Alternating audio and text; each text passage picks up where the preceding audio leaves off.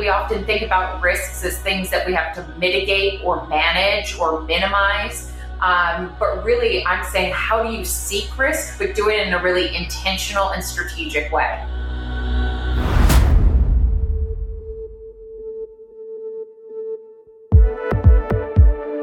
Here's what I know. Women, myself included, are leaving the workforce in droves. And right now, work culture is really being redefined to accommodate a changing landscape, but it's not happening quick enough. And I'll ask you, if you are gainfully employed, do you truly love what you do? Do you feel like your work is meaningful and you and your contributions are intrinsically valued? Do you feel psychologically safe at work where you can speak your mind, even if it's in dissent, and feel like you will not only be heard, but not be at risk for losing your position or respect? Is there a clear path for you to advance? And do you have the support you need to do so? These are all tough questions to answer. And a lot of times people, from what I can tell, they like what they do, but it's not necessarily fulfilling. And there are a lot of reasons for that. And I think, again, the landscape is changing. And according to the Institute of Women's Leadership, globally, women hold just 24% of senior leadership positions. The U.S. lags behind the global average at only 21%. Women represent 45% of the S&P 500 workforce and 54% in the U.S. overall. But only 4% of those women are CEOs. Only 4%. Why is that? How can women advance in the workplace?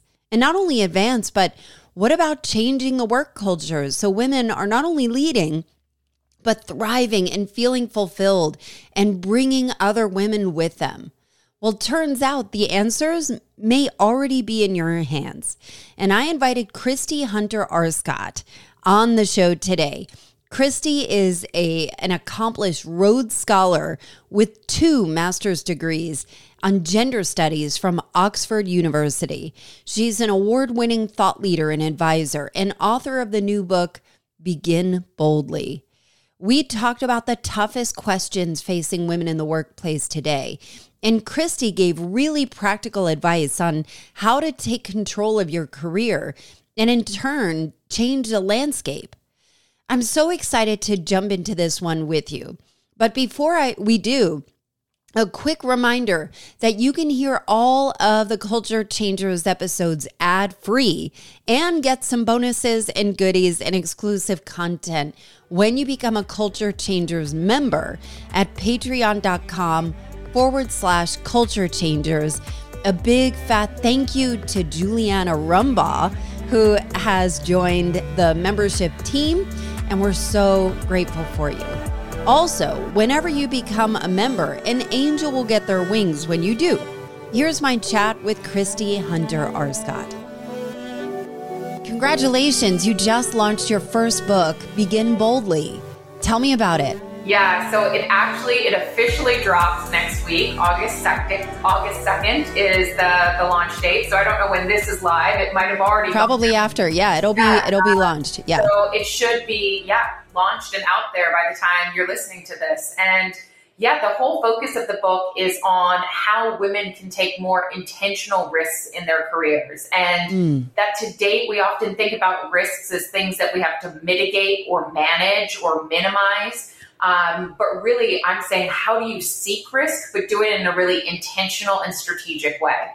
So I think it's the perfect time to talk about this now. So from a work culture perspective, from a diversity, inclusion, from a female, like the time in our world right now where Roe v. Wade is overturned, as women, our rights are being rolled all the way back. It feels like, It just feels like we are going back in time. And so as we're trying to advance ourselves from a career perspective, from an executive standpoint, I'd be interested to know, Christy, I imagine through your book, which I've not yet had a chance to read, but I can't wait to get my hands on it. What do you notice when you look out in the landscape of the workplace, and what do you see there? What are the trends?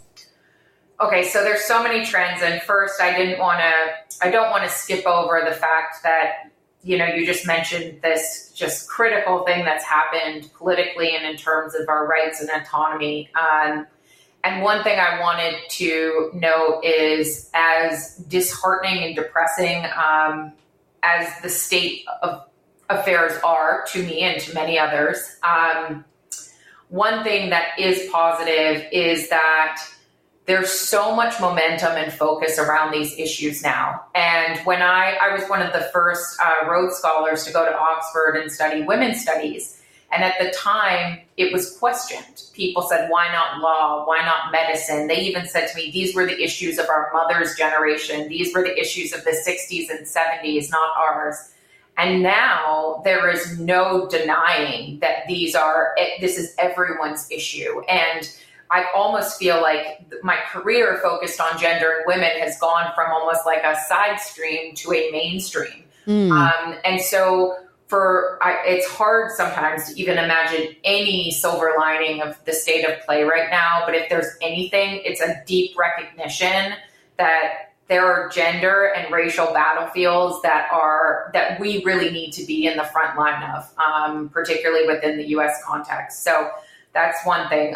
In regards to culture, which was your question around the workplace, there's a lot of different trends I'm seeing, but one thing I wanted to relate to the political state right now and, women's rights is that as an employer, if you're listening to this, what women are going through that are your employees might be incredibly emotionally trying.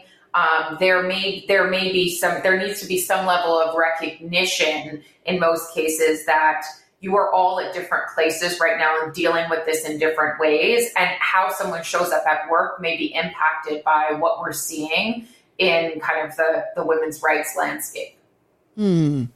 So as we try and navigate this, I'm wondering, because I would imagine that managers, leaders would probably need there's certainly a dose of empathy and asking questions, but I also think it's redefining how we interact and the interpersonal relationships that happen at work.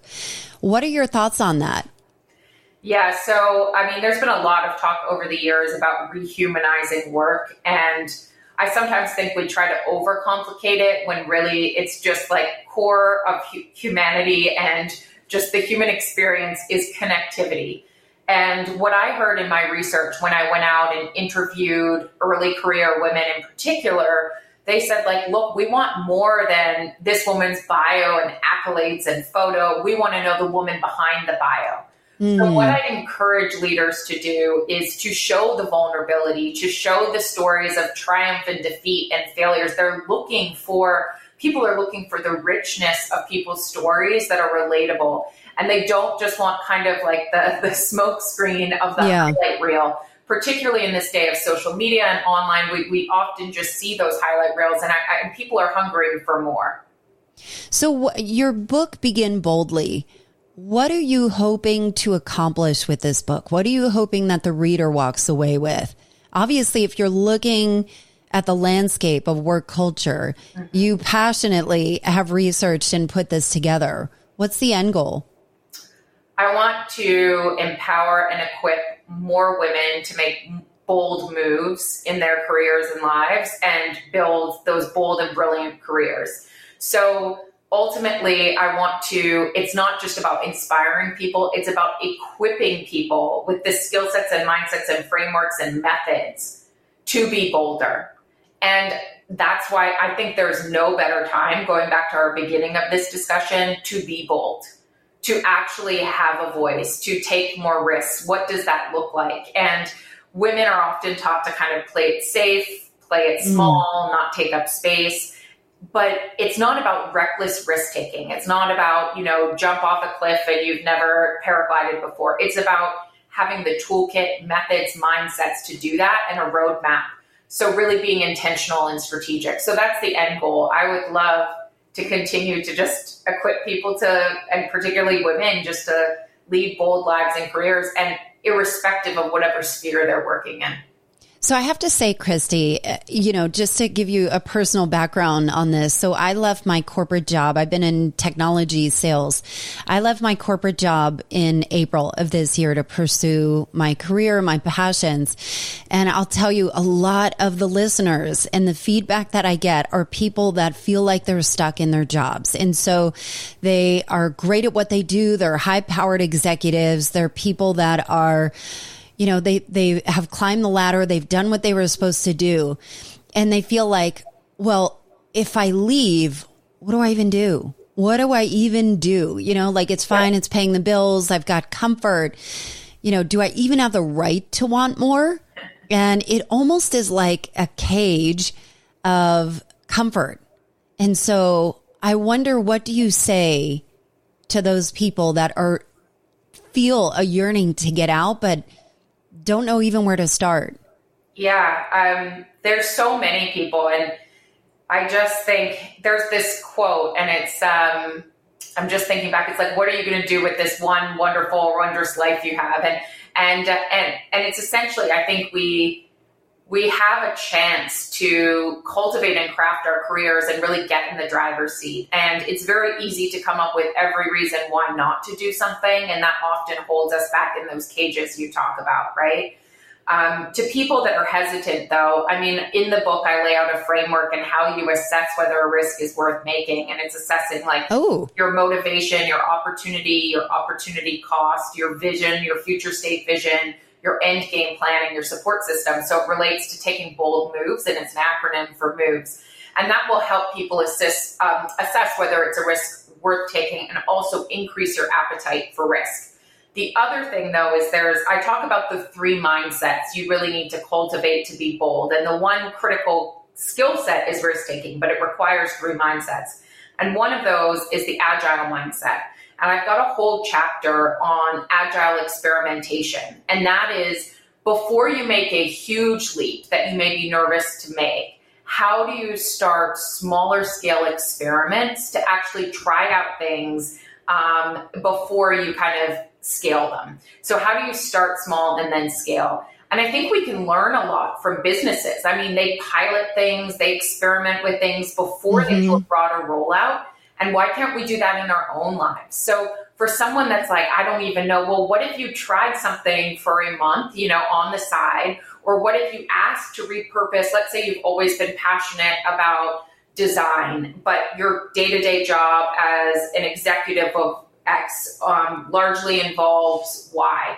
Why couldn't you negotiate with your company for, let's try this for a month. I'd like to spend 10 to 20% of my week allocated to doing this specific strategic project on design. In a month, we'll touch base on how that's going. Here are the metrics that matter that we'll use to see if it was a success, and then we'll start and scale. Or I'd like to work from home one day a week, and then during that time, or have a reduced work schedule so that you can repurpose things and experiment with things on the side. So there's lots of neat ways to get over that. The last bit of advice I'll give, and this helps me a lot, which is, I think there's been too much focus to date on confidence and not enough on courage. So a lot of the discourse says, we're about cultivating confidence in women and girls. And I get the intention, but what I have found is the most successful, bold, amazing women I have ever met, they do not show up confidently every day. When I interview them for my projects, they say, why are you interviewing me, even though they're CEO of one of the world's largest organizations? But what they do is show up courageously every day. And so I would love to leave all the listeners on this line with choose courage over confidence. And that means that even when you're feeling the most self-doubt, the least confident, you can still act courageously, and confidence will often be a byproduct or output. But if we're waiting to feel confident before changing careers or pivoting or making a bold move one way or the other, that elusive feeling will likely never come. And it'll hold us back from building like the most amazing careers we could ever imagine. What a great perspective. And as I'm thinking about, I think about some of the people that listen to this, and they are executives of huge blue chip organizations. And, on one aspect, my I don't know if it's devil's advocate is saying, yeah, but I don't even have time to consider something else. I just know I'm not fulfilled. I know I can do this job. I have done everything and checked the box and have all this stuff. So I feel the resistance or have noticed the resistance coming up in me of how do I even negotiate something that I don't even know outside of these skills what I could do.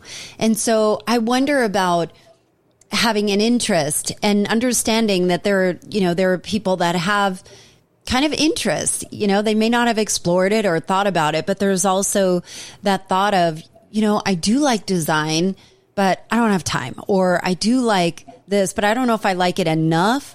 Like it doesn't really pay, like for me, I became a dance instructor in 2020, and I'm in my mid 40s, and I had never danced before. And I'm like, they don't pay shit. You know what I mean?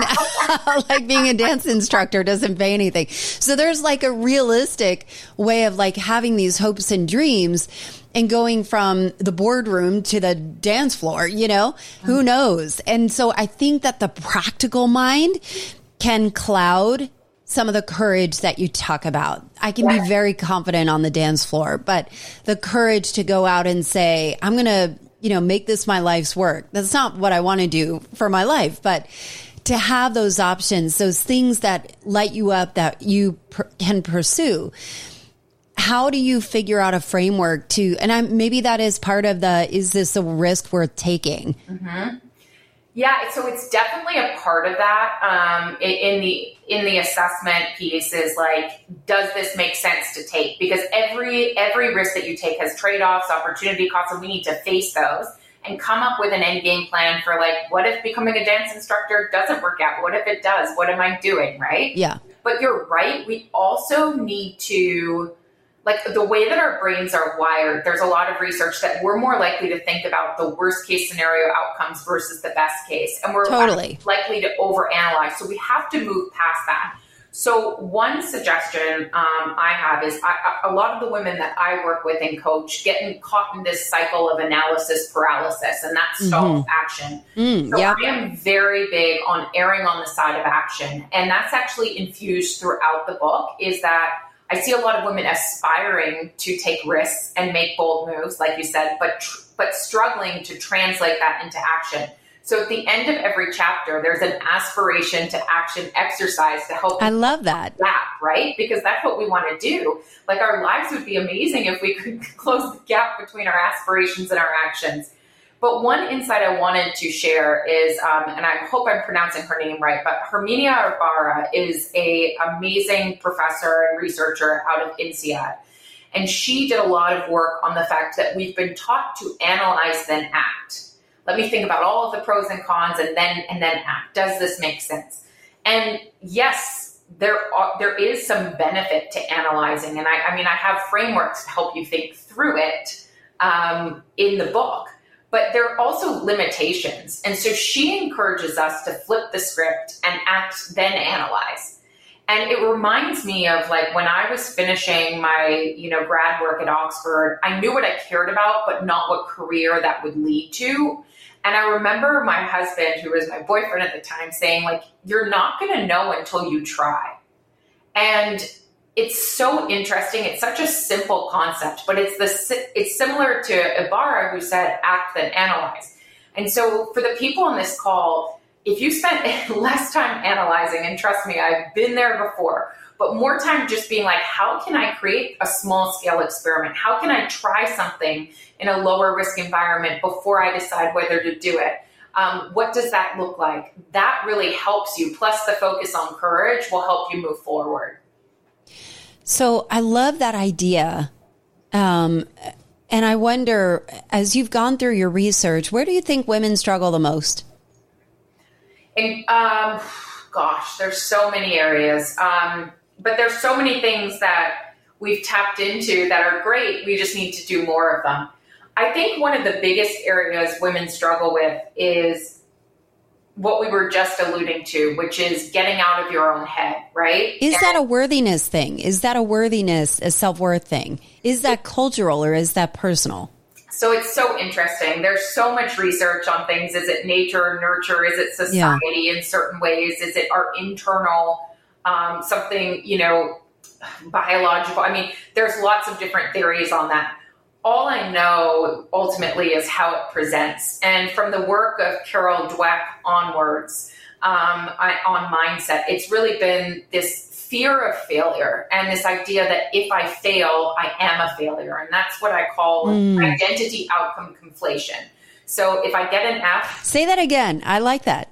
It's identity and outcome conflation. So the outcome of something becomes my identity, and I can't, unlink those two. Well, for men, if they fail, it's more likely that failure is their data or insights for improvement.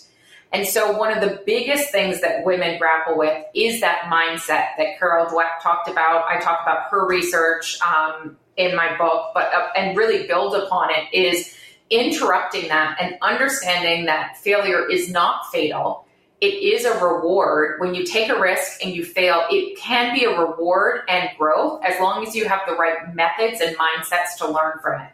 So this whole idea that we've got to be perfect, we can't ever mess up, that is what holds us back. But actually the most powerful lessons and things that propel our growth are the risks we take that initially seem like, they've set us back, but then propel us further than we would have ever gone by consistently playing it safe. So that's definitely one of the main things that I work with women on. So I know you work with a lot of organizations. What are some organizations doing that are getting it right? Yeah, great question. So one thing you mentioned is really important is we have to address these issues. It's not just saying it's a woman's issue and therefore here's your career toolkit, right? It's also what are organizations doing to create cultures where women and underrepresented groups can create brilliant careers, can rise and thrive. And so there's a number of organizations that are doing great things. But one in particular I'm thinking about is they're using this concept of growth mindset from Carol Dweck to create what they call a growth mindset culture. So they've applied the learnings from her research on essentially boys and girls and learning outcomes, but they're creating cultures and cultural behavior codes that are based on this is how we respond to failure. This is how we respond to negative outcomes. Capabilities aren't fixed, they're fluid. So those are some things overall that are working really, really well. The other thing I wanted to mention is that I often use this analogy that by only focusing on senior level or executive women, it's the same as plugging only the final fissure or hole in a pipeline that has many leaks along the way. And so we're leaking out earlier. We're losing aspiration and confidence. Women are lagging men, they're leaving. And then we're like, let's start an executive women's program plug. But by that point, we've got all these other ones. So the great organizations are focusing on women earlier on in the pipeline. And that's really why I wrote this book is why don't we target women sooner in those first 10 to 15 years and not wait till it's too late and really start to strategically plug those holes earlier. So whether it be one of my clients, I'm offering transition coaching for women that are coming back from maternity leave to help them reintegrate, think strategically about next steps. That's somewhere where women that's so needed. Oh my God, that's so needed. So much so. So those are just a couple examples for you.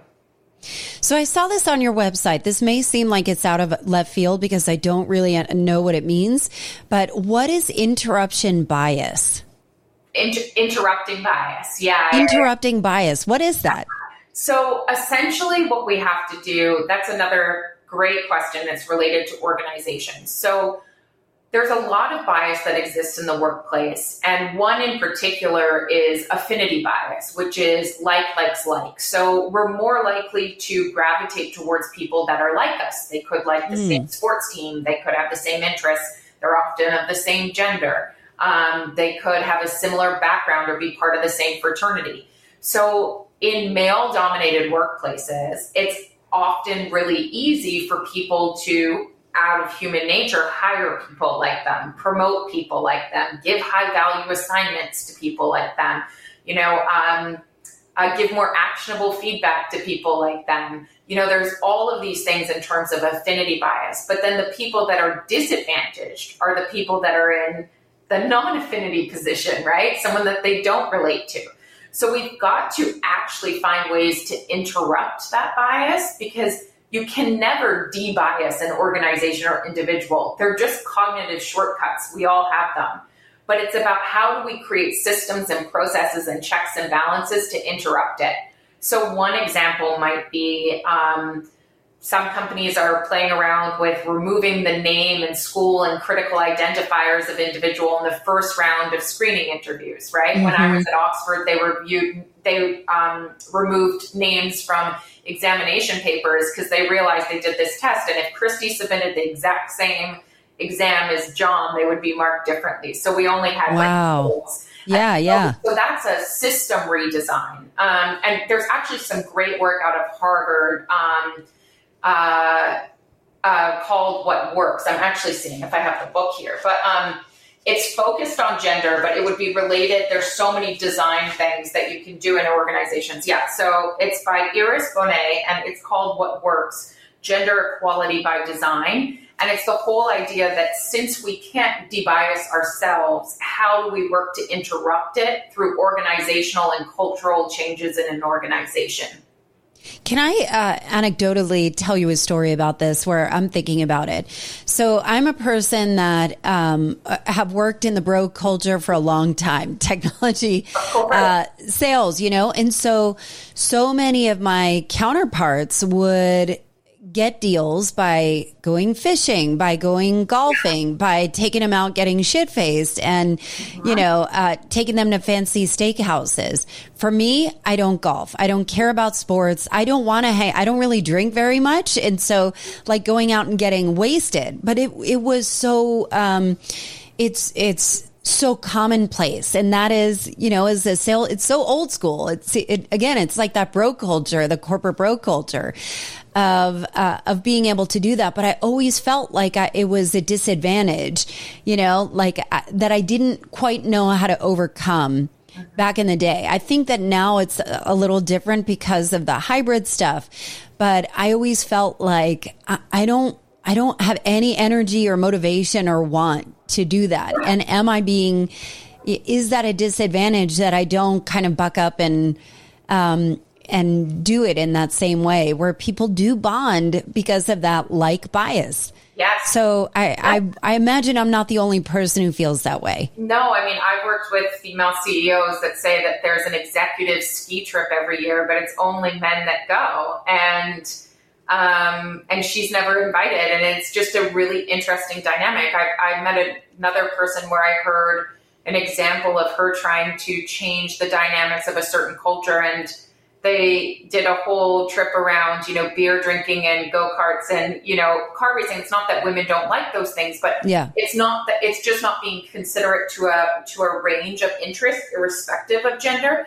And so when I work with companies talking about organizational design and things that interrupt bias is, you think about, for instance, one thing I talk about micro inequities. And these are these small little acts that build up over time that then can influence someone's career aspirations or get them to leak out of the pipeline.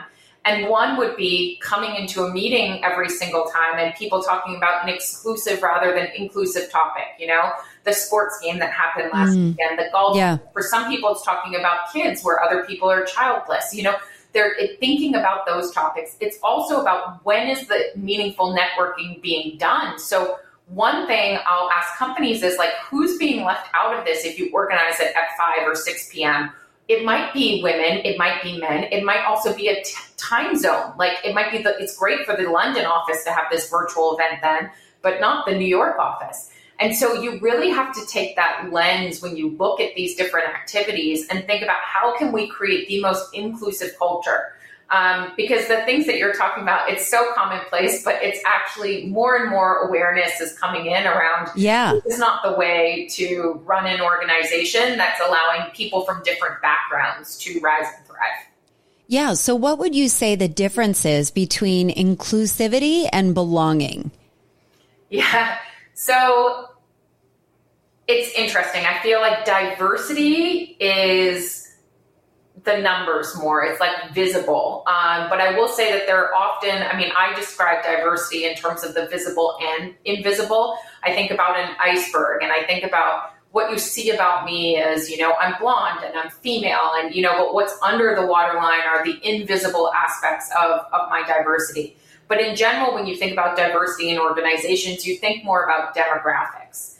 I think inclusion is more like having a voice, feeling heard, and there's all of these different indicators of inclusivity.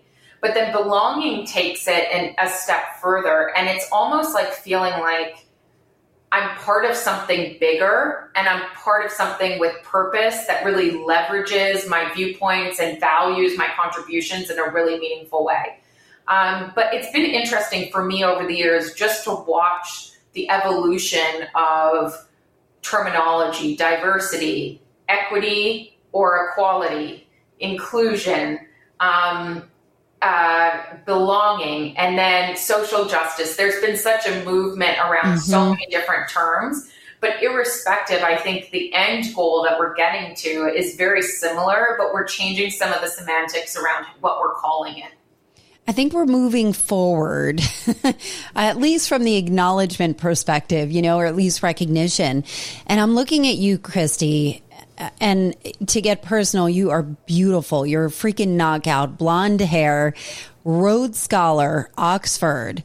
I imagine that you must have experienced a lot of bias and a lot of, I don't know what your experience is. What was it like for you? Did you feel included? How did this become so important to you? And I don't mean to belittle your looks, and I'm not belittling your looks, but I can't help but notice that you're a freaking knockout. And that does play into a lot of people's biases. Yeah.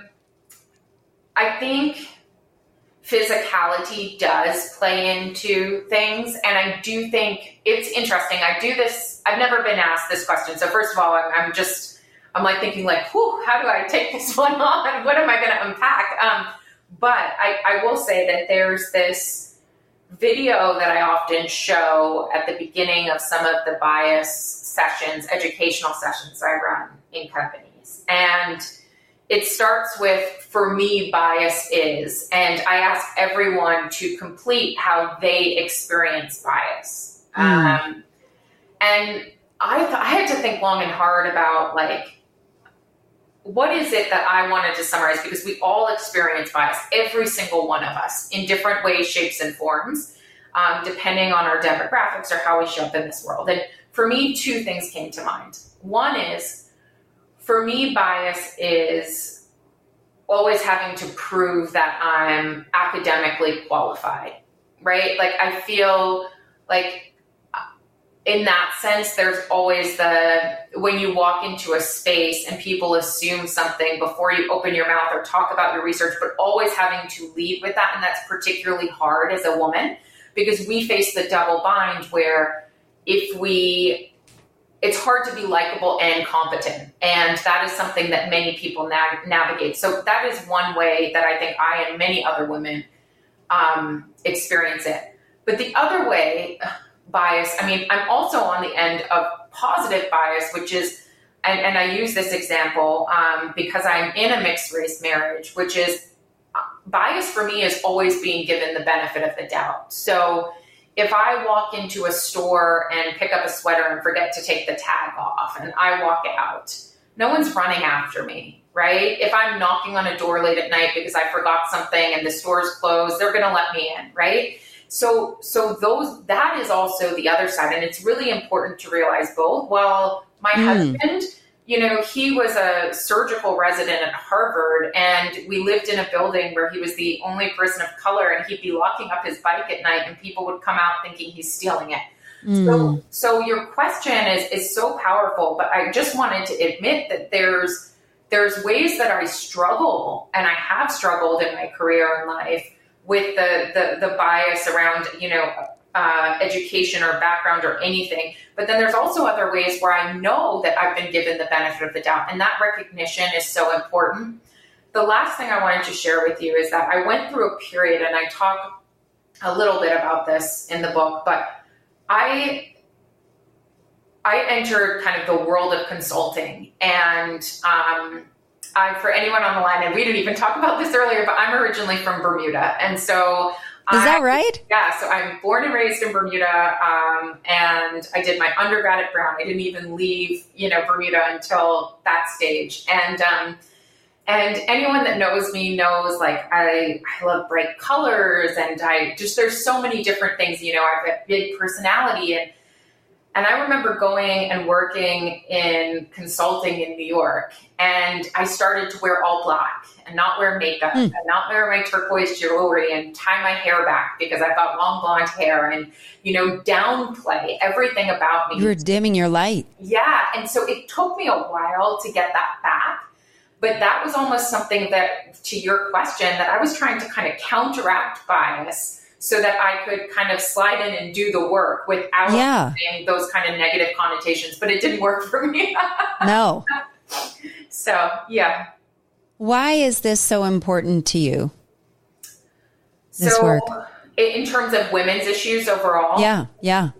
I've cared about. Where did that come from? Yeah. So, I got asked this years ago, and I had to dig deep. I had to think back. I said, how long have I cared about this? And I thought back, and when I was around 11 years old, I was in my drama class, and my teachers asked me if I would try out for the public speaking and debating team the next day, 11 years old. And she said, go home and prepare a 3-minute speech. And the next day I got there, and my classmates presented on their favorite foods or cuisines, their trip to France in the summer, their favorite extracurricular activity.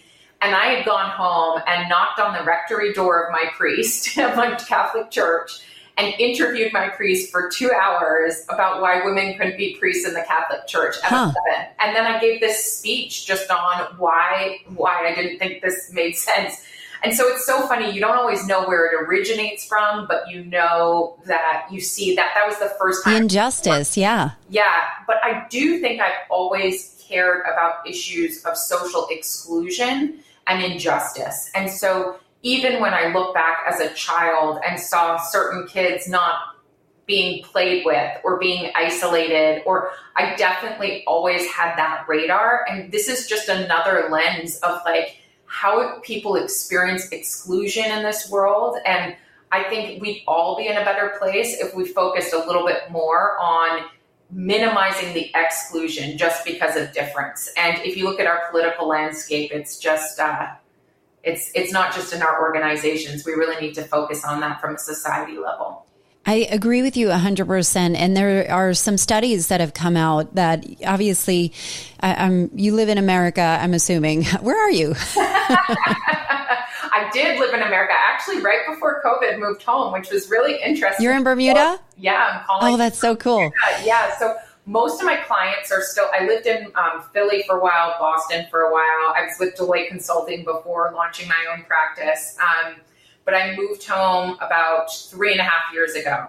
But most of my clients are still in Canada and the UK. So it's crazy. The travel's picking up again, but I am Bermuda's home base again. That is so cool. Yeah. Well, what I have seen that in the US, the school shootings, the mass shootings have just gotten ridiculous. And they say that, and I've even had conversations with my children about it where they would ask, why does somebody do that?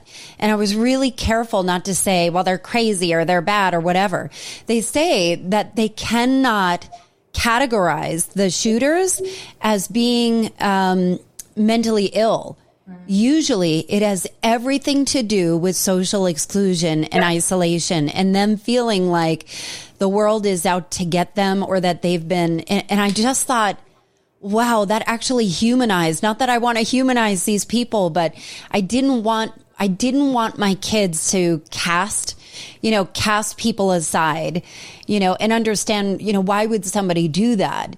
and understand the implications of their behavior, of being inclusive, of noticing that kid who is crying or is not being picked to be on the sports team or the social team. And so I think, one of the things I'm very in tune with belonging, or at least that concept is really important to me, because I think that's where it begins to change our culture, is that inclusivity. What do you know that you wish other people could know? A lot of the things that I talk about in my book, I wish I knew sooner. And it's a lot around the concepts of like, I wish I focused on courage more than confidence and waiting to feel confident before getting things done. I wish I didn't look at risk-taking as this overwhelming, scary black hole, but I had a method to approach it, Those are the things. I wish I had faith, and I talk about this, that you can figure things out irrespective of the outcome in life, and you can use those insights to grow. Like, these are all things that are infused there. That's a total game changer, though, because I think, myself included, that external validation, social media, that is how we get our dopamine hits. And that is the productivity, the hustle culture. That's how we're defined. And so I personally am trying to strip that away and rebuild something that's healthier, because I'm so externally validated. And I think as a culture, we are doing that. So I agree with you there. I think it's so hard. Like, I think the need for external validation in today's world and constant comparisons is hard. And I mentioned this before, but we're just seeing people's highlight reels, and it's very hard not to compare what's going on with you inside with what's going on with someone else's outside. You're not looking at their inside. And so in my book, I actually share the insights of Katie Taylor, and she was the CEO of Four Seasons Hotels and Resorts Global. And she said something like, choose your own internal benchmarks and use those, not external. And I think that's really important. Like, we need to think about, what are our internal benchmarks? Is it how my family's doing, how my health is? Do I have a career goal? But this constant seeking for external validation, that extrinsic motivation, it can lead us to a cycle that eventually could lead in sadness. And likes are just not enduring in terms of happiness. No, right? They're not. Yeah. So I think that's a perfect place to close our conversation. How can people find you and read your book? Yeah, no, thank you so much. You've been so great and so insightful, and I'm just really excited about the work that you're doing. So in terms of reaching out to me, I can be found on LinkedIn, on Instagram under my name, Christy Hunter Arscott, and then my website's ChristyHunterArscott.com. So it's all very easy.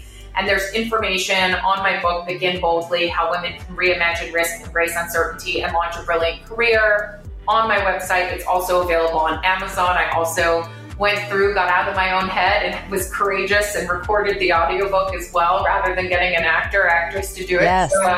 So that's available for download as well. So I really hope, my main thing that I just want to leave people with is, this is an actionable tool or tool guide or kit. And it can be used as the format of a women's program, do a chapter a month, a book club, because it's all built on exercises and actionability. Thank you so much for your work and what you're putting out there. It's really important. And thank you so much for being on the show today. Thanks, Christy. Thanks for having me. I know this sounds weird, but I totally get turned on when I see women leading, stepping up, stepping out, and taking the reins. I hope that this conversation has inspired you to do more and to begin boldly. Big thanks to Christy Hunter Arscott. You can find her links, including the link to buy her new book, Begin Boldly, in the show notes. Thank you to the members of this Patreon community who are supporting Culture Changers. It takes quite a bit of resources on the back end to keep this show going, to handle the production, to change the culture, and continue bringing you great content. If you would like to be part of the movement and support the content and keep it going up and to the right in the proverbial hockey stick fashion, and get exclusive content and all episodes ad-free, go sign up right now at patreon.com/Culture Changers. You'll see all the goodies that you can do for as little as just a few bucks a month. And I will forever thank you. Thanks for listening, and I'll see you next time.